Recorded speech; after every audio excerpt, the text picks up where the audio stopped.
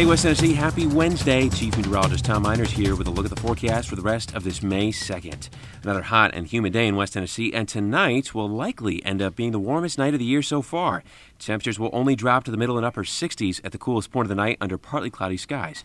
There's a slight chance that a shower or thunderstorm out to our west will have enough steam to stretch into West Tennessee early Thursday, but the chance for rain is only 20%.